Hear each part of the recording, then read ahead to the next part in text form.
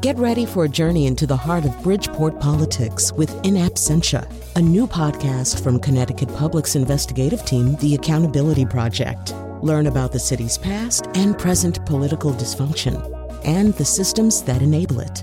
Tune in wherever you get your podcasts. Funding provided by Robert Yeager and the Tao Foundation. This is Where We Live from Connecticut Public Radio. I'm Lucy Nalpathanchel. Her debut novel, Lilac Girl, sold 1 million copies and landed on the New York Times bestsellers list for weeks. Now author Martha Hall Kelly brings readers back into the lives of the Faraday family, a family with roots in Connecticut. Today, Where We Live, we preview Martha's new book, Lost Roses. The book is inspired by true events. This time, she focuses on another strong woman, Eliza Faraday. Eliza is the mother of socialite Caroline Faraday, who readers embraced in Lilac Girls. Now, in Lost Roses, Kelly follows 3 women from St. Petersburg to Paris as the world is on the brink of World War II. And later we're going to talk with a historian from Fairfield University about the events Martha Hall Kelly writes about in her book. First, I want to welcome her back into our studio. Martha, so good to see you. So good to see you too, Lucy. So remind us again about the Faraday family, because while I know many listeners have read your book, Lilac Girls, there's quite a story with this family. And tell us about how you first encountered them. Well, I went up to the Bellamy Faraday House and Gardens in Bethlehem, Connecticut, just to see the garden. And it was lilac time, and all the lilacs were out, and it was just incredible. My mom had just passed away, and she loved lilacs so much, so I thought it would be a great way to honor her. And then I just took the tour of the house. I was the only person on the tour that day, and I discovered Caroline Faraday's story, how she brought a group of Polish Catholic women who had survived Ravensbrück concentration camp. She brought them to the U.S. for treatment, and I wrote Lilac Girls after that. And so Caroline, she was an actress, and she spent most of her time in New York and abroad, but she had this summer home in Bethlehem, Connecticut? She did. Actually, her father was the one that really wanted to buy that house, and her mother, Eliza, objected to it. And sadly, he passed away very early on. He barely got to spend any time at the house, and she ended up loving the house. And Caroline, of course, it became her pride and joy. And they both built the garden there, which now is famous. People come from all over. And that house was bequeathed to Connecticut Landmark, so they now operate it, and there's public tours. But back when you visited, was it very well known? Not at all. I mean, some people, even in Bethlehem, didn't really know what that house was all about. And they even buried the Caroline part of it on the tour because it is the Bellamy Faraday house. Joseph Bellamy was the star of the show at the beginning.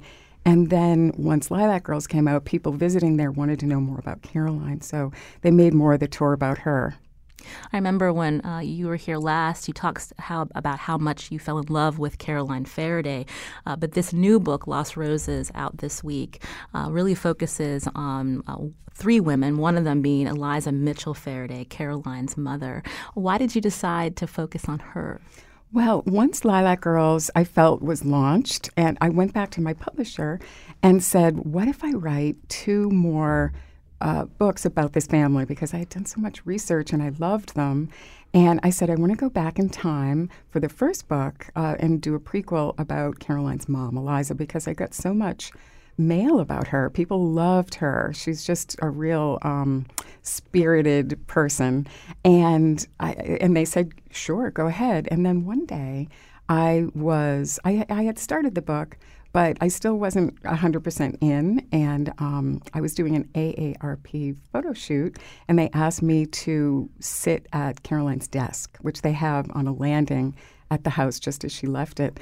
And I opened the drawer just while the photographer was setting up, and I found this yellowed newspaper clipping, and it featured Caroline when she was younger, maybe 14, 15, and she was wearing a Russian kokoshnik, the tiara, and Russian folk dress, and she was cradling a doll. And the whole story was about Eliza Faraday, her mother, had turned their New York apartment into a bazaar, and people could come in. It was a permanent sale where people could come in and buy these Russian handmade goods that these countesses and princesses had made, and the proceeds would go to them. So I realized that's how Caroline learned her philanthropy from her mom, and I was off and running. So you saw old photos, clippings, and were you also getting letters from other people about the work that Eliza did? I talked to, once Lilac Girls was published, I got to talk to a lot of family members, and they told me about Eliza, and I also started digging into Russian emigres that were still alive, that had come over from Russia, and that helped me a lot with the book. In studio with me today is Martha Hall Kelly, a New York Times bestselling author of Lilac Girls. That was her debut novel. Her new novel, it's a prequel to Lilac Girls. It's called Lost Roses. You can go to our website, WNPR.org/wherewelive, to read an excerpt of this book. So I mentioned one of the characters being Eliza Faraday, but you also weave into this story two other women, the same kind of framework that you had for Lilac Girls, focusing on three women. So tell us about the other characters and why you decided to tell the story like this. Well, I knew I wanted the same format, the three women point of view, first-person point of view. And I had Eliza already, and I thought, wouldn't it be interesting to show, just like I did with one of the rabbits, to show one of the Russian women? And I had read a lot of memoirs. And I thought I'll make a composite character, like I did in Lilac Girls, of all of these friends, these white Russian emigres who had to leave Russia with nothing except the clothes on their back, really. And I read a wonderful memoir by a woman named Edith Solahub, and she was a countess in Russia, and she lost everything. And it's the story of how she came back from it, and I loved her attitude and her voice. And I pretty much based the character of Sophia, Eliza's best friend, on her. And then I wanted a third character, a Russian peasant girl, kind of like the Herta Oberhauser character. Somebody has to bring danger into the novel, and that's Varenka. She has a very tough life herself. And I based that on some other reading that I had done of peasant girls of that time. I understand that you developed a character wall in the process of writing this book, Lost Roses. Explain what you did exactly as you developed these characters. I wanted to do the same types of things that I did for Lilac Girls, kind of superstitiously. And I loved I saw on the internet somewhere that writers should print out pictures of what they think their characters look like and put them up. So I did that in my office, and I put all the different characters all around. I didn't realize that I had chosen Tom Brady as one of them, and somebody later said, you know, as a fawn, you have Tom Brady, and I thought, I'm from Massachusetts, I should know better, but I didn't even know that was him. I just picked an attractive man. And a fawn is Sophia's husband in the book, Lost Roses. How long did it take you to write this book? You know, it took me less time than Lilac Girls because I didn't know what I was doing with Lilac Girls. It was my first novel. I didn't know that you should really have an outline. I would just write scenes and then throw them out if it didn't work in terms of the timeline. So the first thing I did was a timeline, and I have a giant one. And that was super helpful. And I realized you have to do it in pencil because you have to keep erasing. And I think that was one of the most helpful things that I did. This has been described as historical fiction because it's based on true events and real people. Why this format versus a straight biography of the Faraday women? You know, there wasn't enough information about Caroline, really. She was researching other people. She was researching Reverend Bellamy and the rabbits and Herta Oberhauser. So that was really good for me. But there wasn't really enough information about the family, I didn't think, to make it compelling. And also, once I got going, I didn't want to be hamstrung by just doing nonfiction. It was so much fun to kind of recreate her world. It was fun to read, too. My producer and I were talking about it was a breath of fresh air because we read so much nonfiction in our jobs, but to learn again about the Faraday family and their roots in Connecticut. And you really are drawn in to this novel, Lost Roses. This is Where We Live. I'm Lucy Nalpathanchel. Again, my guest today, Martha Hall Kelly.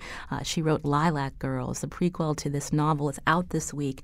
Lost Roses. You can read an excerpt of it on our website, WNPR.org/wherewelive. You can also join our conversation as I continue speaking with Martha Hall Kelly after the break. Here's the number, 860-275-7266. You can also find us on Facebook and Twitter at Where We Live.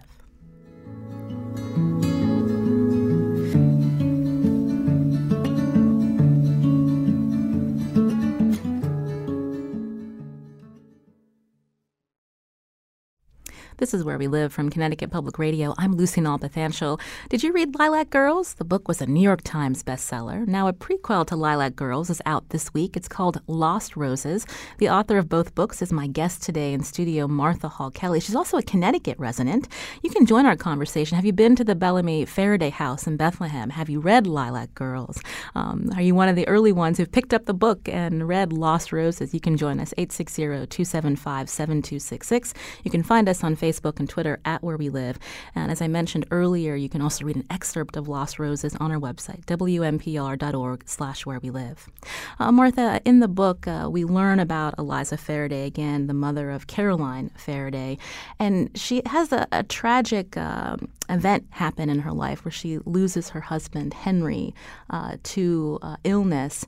But also in the book, you parallel that with how Eliza went on to help save a Russian emigre named Nancy from it seemed a similar illness. Can you talk a little bit about that character, Nancy, and what you were trying to convey?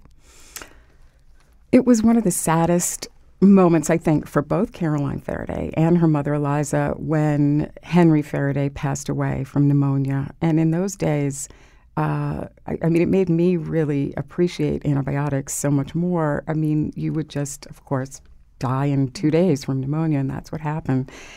So I think it was always a wound for Eliza because her mother was a nurse in the Civil War, and it was a big part of their family pride that they had all these remedies and things. And she tries to save Henry, but she can't. So later, there's a Russian woman who arrives, and she's living in a really terrible part of New York City, and she gets pneumonia, and Eliza has figured out how to help a person with pneumonia and what you do and you don't do. And she saves her, where her mother was really the one that was known for being the healer. And in this scene, she helps Nancy and kind of takes back some of that pride. Would you mind reading that excerpt for us? Oh, I'd love to. Again, this is the author, Martha Hall Kelly, reading from her new book, Lost Roses. Against the windowed wall lay a light-haired woman on a thin, blue-striped mattress, piled high with coverlets and heavy overcoats of all kinds. Several women huddled around the mattress, and 2 knelt in the corner at prayer. I placed the back of my hand on the woman's forehead. How long has she been this hot? Our patient looked up at me, face flushed. Where had I seen that face? Those aquamarine eyes. The Immigration Bureau detention room that day. A woman in the corner raised her hand.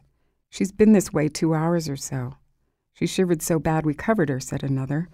Please, everyone must leave, I said. How many times had I seen Mother clear the room before she performed one of her medical miracles? I glanced at the girl on the mattress. This was our Russian Nancy? Such an American name. The woman hurried out, and I crouched near Nancy's head. What to do? Peg came to my side. Well, another terrible cough racked the girl. I froze. Was it pneumonia? I pulled a coat back to examine Nancy's face, the bluish lips, just like Henry. I stripped off my own coat and rolled up my shirt sleeves. Take everything off her, Peg. Peg hesitated. But she's cold. You must take off the coats and I'll open that window. She needs air in her lungs. Peg pulled the coats off the girl, and I stood on the chair and opened the eyebrow window a crack. Let's sit her up, take off that wet shirt, and tap her back. Peg and I patted the girl's back, and Peg fetched hot water in a basin and laid it next to the mattress. Wait for the water to cool, I said. Must be tepid. A cold bath sets the fever. Soon I ripped a piece of my sleeve.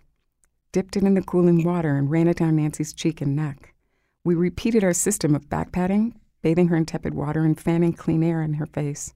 And before long, the pink color started to come back to her lips. Nancy mumbled something in Russian. Maybe she's thirsty, Peg said. I held the canteen to her lips and she drank. As the sun set and the room darkened, her terrible coughing lessened, and we watched Nancy's chest move up and down, her breathing leveling off. I opened Mother's black bag, pulled out a thermometer, and slid it under Nancy's arm.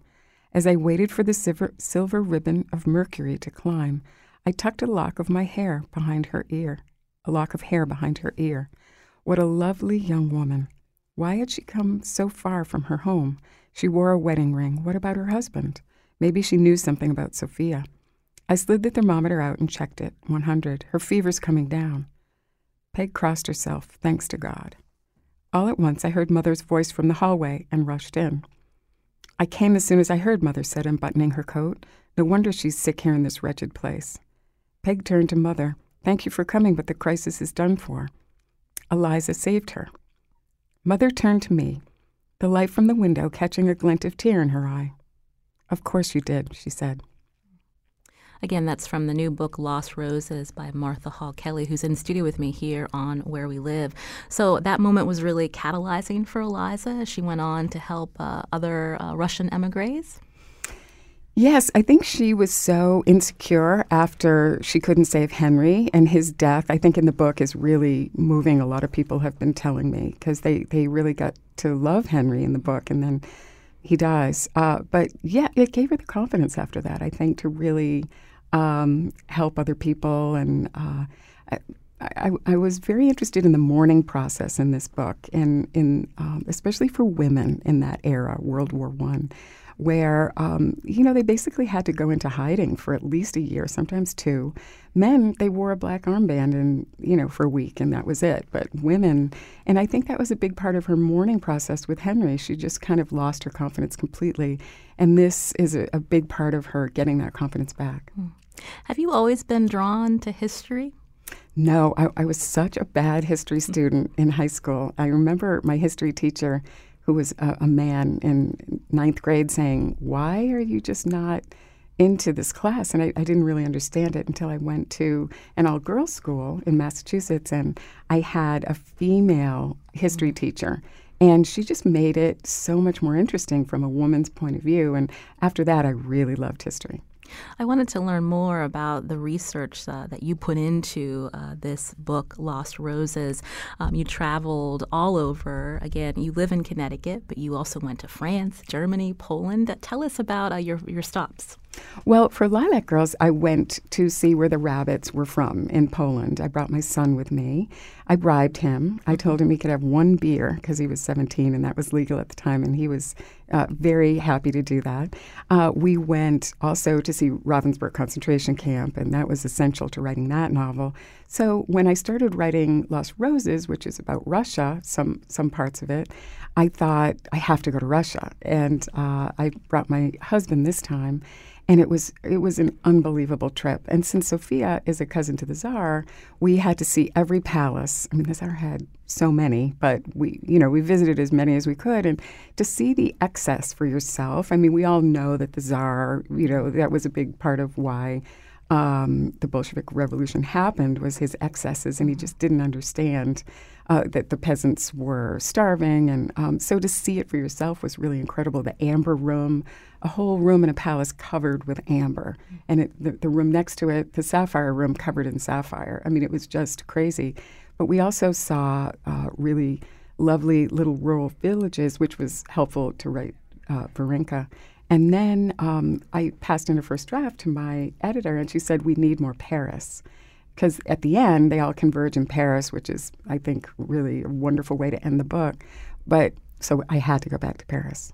Really tough work. But I discovered a really interesting place in Paris called Rue Daru, and it is where all the Russian emigres came with nothing, these very wealthy people that had nothing, and they all kind of clustered around the Alexander Nevsky Cathedral, which is a Russian Orthodox church there, which is this grand church. And today you can still go to Rue de Rue if you're going to be in Paris soon. You could see all their restaurants that they used to frequent, and they're all abandoned now. So it's kind of a ghost town. It's really interesting. So Rue de Rue is a big part of the book, too. The character of Sophia, again, she was a member of the aristocracy, and throughout the book, you notice that she has more optimism about what's happening in Russia and thinking that she and her family will be safe. But I was curious, in your research, looking into Russian emigres and their story, what did you want to convey with how Sophia's mindset about everything would be okay, but it turned out not to be so? She really had, in my research, I found that a lot of the aristocracy, they knew what was happening on one level, but they were really in denial. And I wanted to show that it's really important to understand what's happening. That whole analogy of the frog in the water and it boils, I think that was kind of how they were. And Eliza comes and she sees... that's the beauty of a three-point-of-view novel. She comes and sees the situation in St. Petersburg and knows that it's really dangerous and bad. But Sophia and her family, they say, revolutions have happened before. It's not that big of a deal. So I was really surprised at that in my research, that they didn't take it seriously. And the Tsar didn't either. And that's, big part of his downfall. And coming up, we're going to learn more about some of the history behind this book setting, Lost Roses. Martha Hall Kelly, the author, in studio with me today here on Where We Live. You can join us, too, 860-275-7266. Again, this is a prequel to the best-selling novel Lilac Girls. If you've read that book and are looking forward to learning more about the Faraday family, again, you can join us, 860-275-7266. I was curious if you could talk a little bit more about Eliza's relationship with her mother and this idea of, again, wanting to help these Russian emigres. But was there a tension there, bringing them to the States, especially because they were from a wealthy population? Especially, there's a scene about in Long Island, I believe, where people weren't happy with these emigres living among them. Well, I wanted to show the connection to today with immigration. And I actually started writing this 5 years ago. So immigration really just recently has become a much bigger thing. But I thought it was really interesting how they met a lot of opposition out in Southampton, where Eliza's mother had this beautiful cottage on Gin Lane. It's still standing, the house. And by cottage, it was not really a cottage. It slept 30 people. It's this magnificent home on this very Tony street. And Eliza brought her Russian immigrant friends out there, and it was not received well. And anyone that was not American, and these women did not speak English a lot of times, they spoke beautiful French, and they were, aristocratic women, but they were not well received in many cases. And her mother even, who was a very philanthropic, generous, loving woman, had a bad experience with a Russian, I don't want to give too much away, but she was not big on it either. She didn't want all these women living in their house. But there is a change there. She comes to accept it in, I think, an interesting way. And how did the Faradays, specifically Eliza, balance the conflict in Russia with what was going on at home as the U.S. got involved in World War I? Well, she saw what was going on over in Russia and was a big Russian supporter. And she and her mother both were very supportive of the U.S. getting into the war. But we dragged our feet for so long. And I think she was really happy when we finally entered the war. She was also a big Francophile and wanted to support France in a big way, which, of course, was passed down to Caroline. Mm. Again, we're talking with Martha Hall Kelly, author of this new book, Lost Roses, a prequel to the New York Times bestselling novel Lilac Girls. You can join us on Facebook and Twitter at Where We Live. I'm curious, as you're writing this book and, again, developing these characters, you mentioned that you did a lot of reading and came up with composite characters based on your research. But can you tell me a little bit more about if you drew out some of your family's history in any of these characters, or even the crafts that they were involved in? Well, my father's mother, Grandma Hall, was a seamstress, and I loved watching her work, and I loved the clothes she made for us. She died when I was 5, but I still remember her sitting at her sewing machine and the beautiful coats she used to make with the velvet collars. So for some reason, I always write about someone that's a seamstress in my books, just because I love bringing that back to life. And in this case, it is Varenka's mother, who is a lot of the Russian women, when they came to Paris, they worked for the great houses of couture. And in this case, she ends up working at Lanvin, in Paris, which is kind of fun. So that's how I incorporate it in this book. As you're writing, was there a particular character that you were really drawn to besides Eliza? Oh, that's always so hard. Yes, I really loved Luba. That is Sophia's little sister. And she's really smart for her age. And I just think really fun. Everybody that reads it, Luba they're in love with her. And it's so funny. You can't plan that kind of thing when you write a novel. It just happens. And so my editor said, what would you think about writing a prologue for the beginning? And I was really stumped. I didn't know how to write a prologue for this book. And she wanted to show the friendship between Sophia and Eliza to start out with that. And my husband said, why not just use Luba? Because you end the book with her. Why not start with the little sister? And so I did, and I just love the way that it came out. We got a tweet from Kathleen who writes, very excited for this next book. She said, I read Lilac Girls in 2 days. It was so engrossing. Wow. Kathleen, that's super fast reading.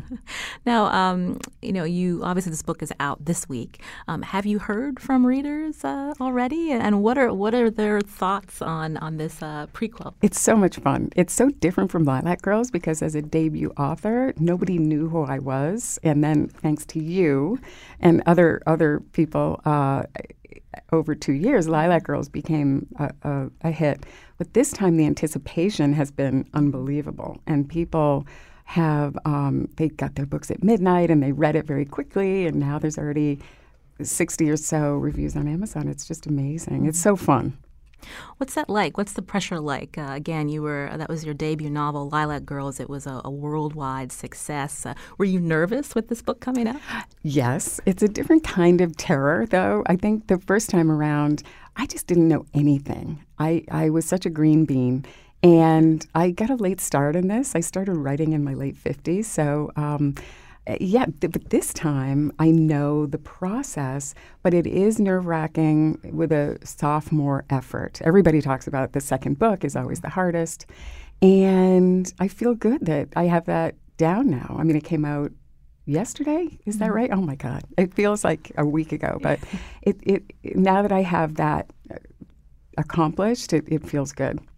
You said you got a late start, that you began writing in your 50s, but again, it was such a successful book. Do you feel like your story gives confidence to other aspiring writers that you don't have to begin at a certain time? It's just finding that kernel of interest and building a story around it that's engrossing to many people. I always am so happy after a book talk when people come up to me and say, I've always wanted to write a novel. I've always wanted to open a business. Now I feel like I can go do that.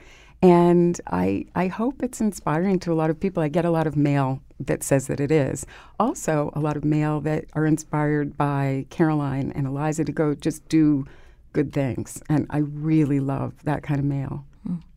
Again, you were writing while you were the mother of 3 children. Now they're grown?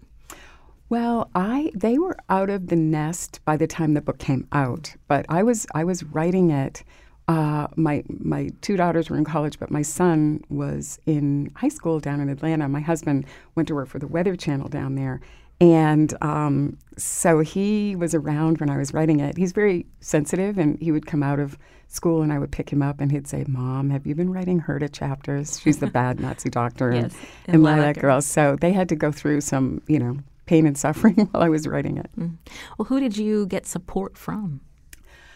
The whole family was incredible. At first, they thought I was insane because I would just sit at my computer and write from 7 to 7, and they were a little worried about Mom, and I had always focused on them so much.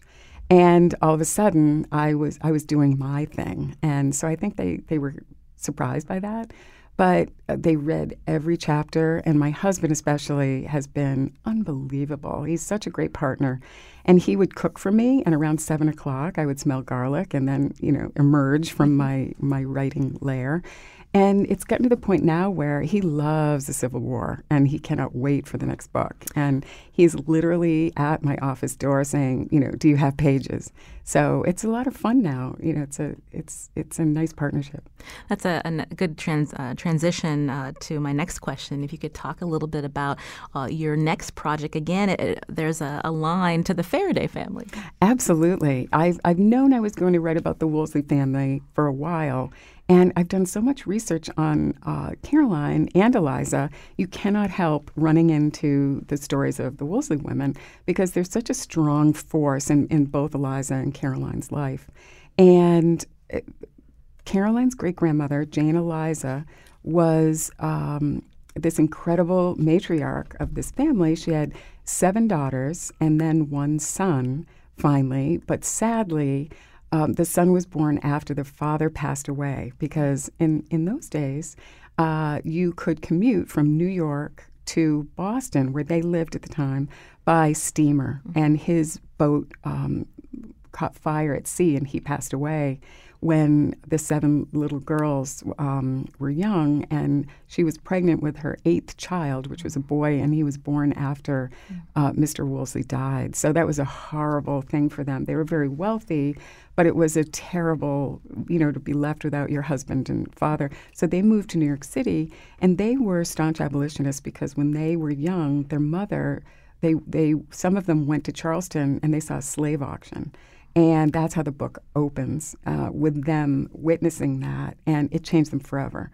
And it's told from the point of view of one of the daughters, so that would be Caroline's great aunt, George Ann Wolseley, who was a nurse at Gettysburg, and her mother was with her for the Sanitation Commission. Have you been spending a lot of time in Gettysburg? I have with my son again. We're reunited to do some research, and it's just. I've never cried so much. I was telling my daughter, with the other books, it was always very sad, but with this one, it's personal because it's the United States. The others were Poland and Russia, and it's just such a tragic time. And I feel in some ways things have not really changed that much. One of the characters is an enslaved girl from a plantation down in Maryland. So I've based it on a plantation called Sauterley, and it's a museum now, so I've spent a lot of time there, too. Martha Hall Kelly is my guest here on Where We Live. She's a New York Times bestselling author of Lilac Girls. We've been talking about her new book out this week, Lost Roses. You can read an excerpt on her website, WNPR.org/wherewelive. We talked earlier about why you like historical fiction versus biographies. Are there other historical fiction writers that inspire you? I love Lisa C. She just came out with, I think it's The Island of Sea Woman. She's just so good and has always inspired me. But my gateway drug into the world of historical fiction was Amy Tan. I really loved her books. And I go back all the way to Rosamund Pilcher. You're too young to remember Shell Seekers, but that was... I love that book. I love historical fiction. Although lately I've been reading a lot of Civil War difficult things, like about embalming and things. So I've been gravitating more towards, lighter things that kind of make me laugh a little bit more. Do you feel like this next book and your other books are very much geared toward women? And how will this next book maybe push back against that generalization that, women aren't really interested in history, especially history involving wars? I think that's, I felt that way frankly. I was not that interested in school in the bombs and the planes and the treaties and the dates and things. But I think that if it's one thing that readers tell me, it's they love learning about the period through a story about women. And I'm just going to keep writing about women. Somebody asked me at the launch event, will you ever write from a male point of view? And I just said no. And they were cracking up. But it's the truth. I think that men wrote about men for centuries. And it's time, in my case anyway, to explore all of these lost stories that never got told. So, again, Lost Roses, a prequel to Lilac Girls. The next novel you're working on is a prequel again, following Caroline's great-grandmother. I'm just curious if will you be trying to find ways to continue writing about this family, or will that be it, and you'll have to start a focus on a new woman? I think that's it. Yeah. It's going to be a nice trilogy, and I could go back further, but there's really not that much information. I'd have to make too much of it up. And I love the hidden history, the truth behind the stories. And I have 2 new projects that I'm moving on to. I'm already writing them. So. Martha Hall Kelly is my guest today, the best-selling author of Lilac Girls, the prequel to that story, out this week, Lost Roses. Read an excerpt on our website, WNPR.org/wherewelive. I'm Lucy Nalpathanchel. Coming up, we're going to learn more about the history behind the book's setting, and you can join us too, 860-275-7266, or find us on Facebook and Twitter at Where We Live.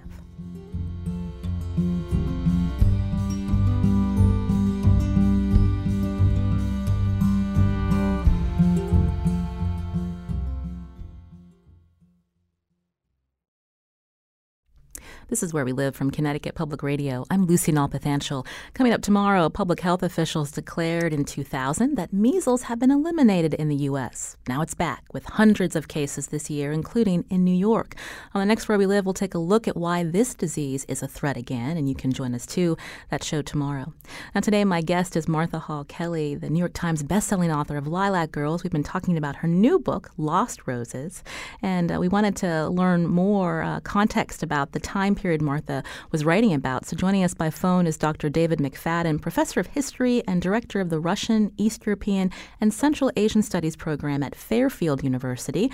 Dr. McFadden, welcome to our show. Thank you. Glad to be here. So we were learning about, in Martha's book, she talks about the white Russian emigres that were helped by Eliza Faraday and others.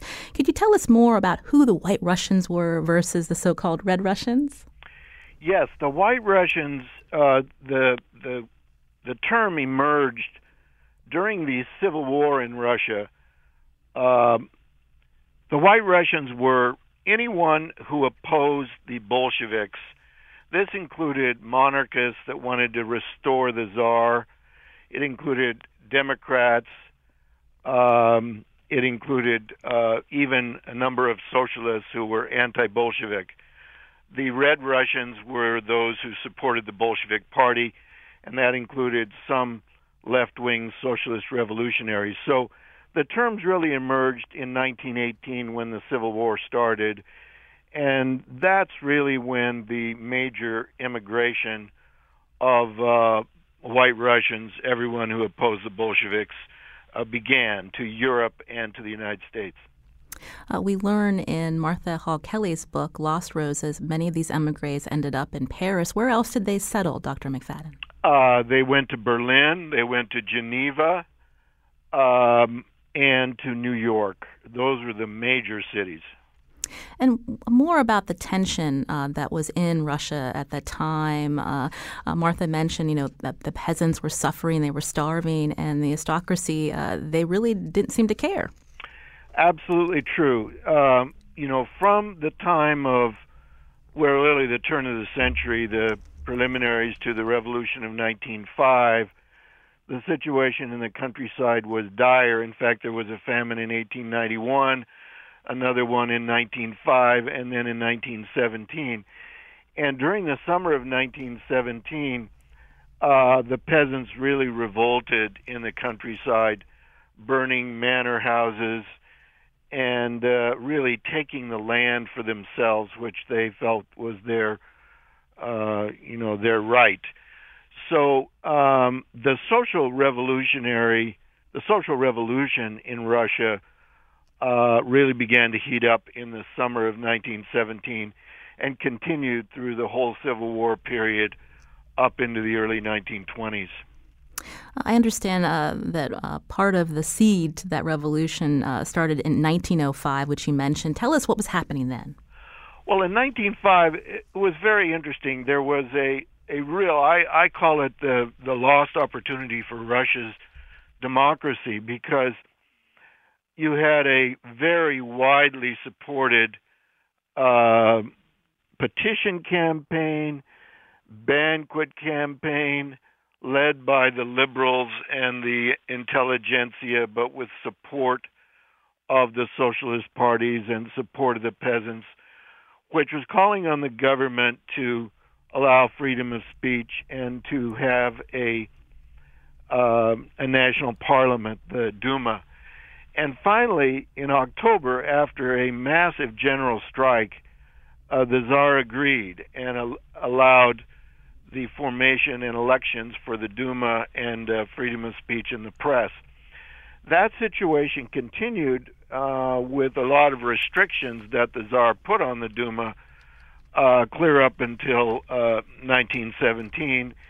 And then in February and March of 17, there were massive strikes and demonstrations and a mutiny of the St. Petersburg garrison that finally overthrew the Tsar. And then you had chaos and social revolution all during the spring and summer of 1917 until the Bolsheviks took over in October.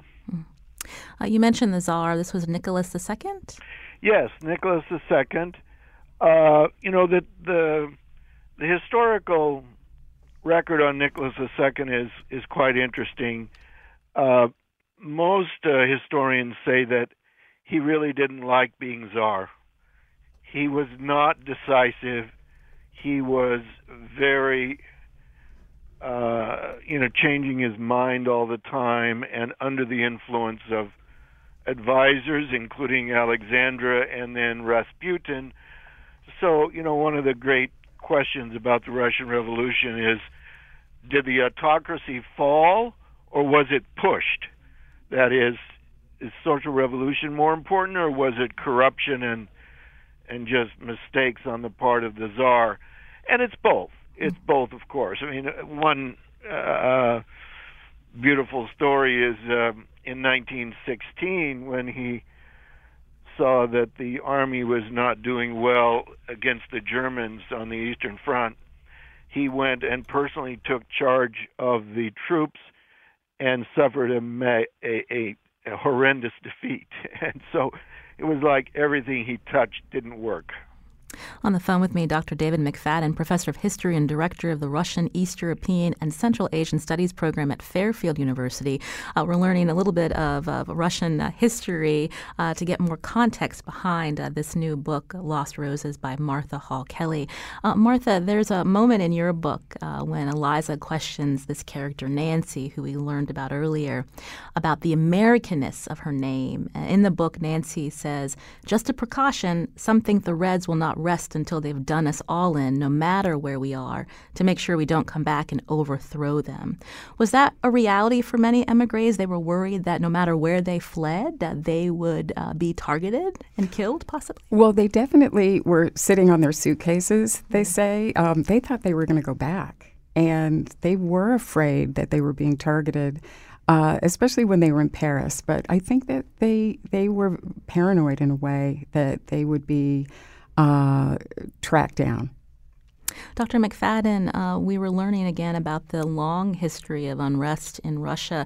What are some common misunderstandings of Russia in the early 20th century? What do your students think about the role of Vladimir Lenin in any of this?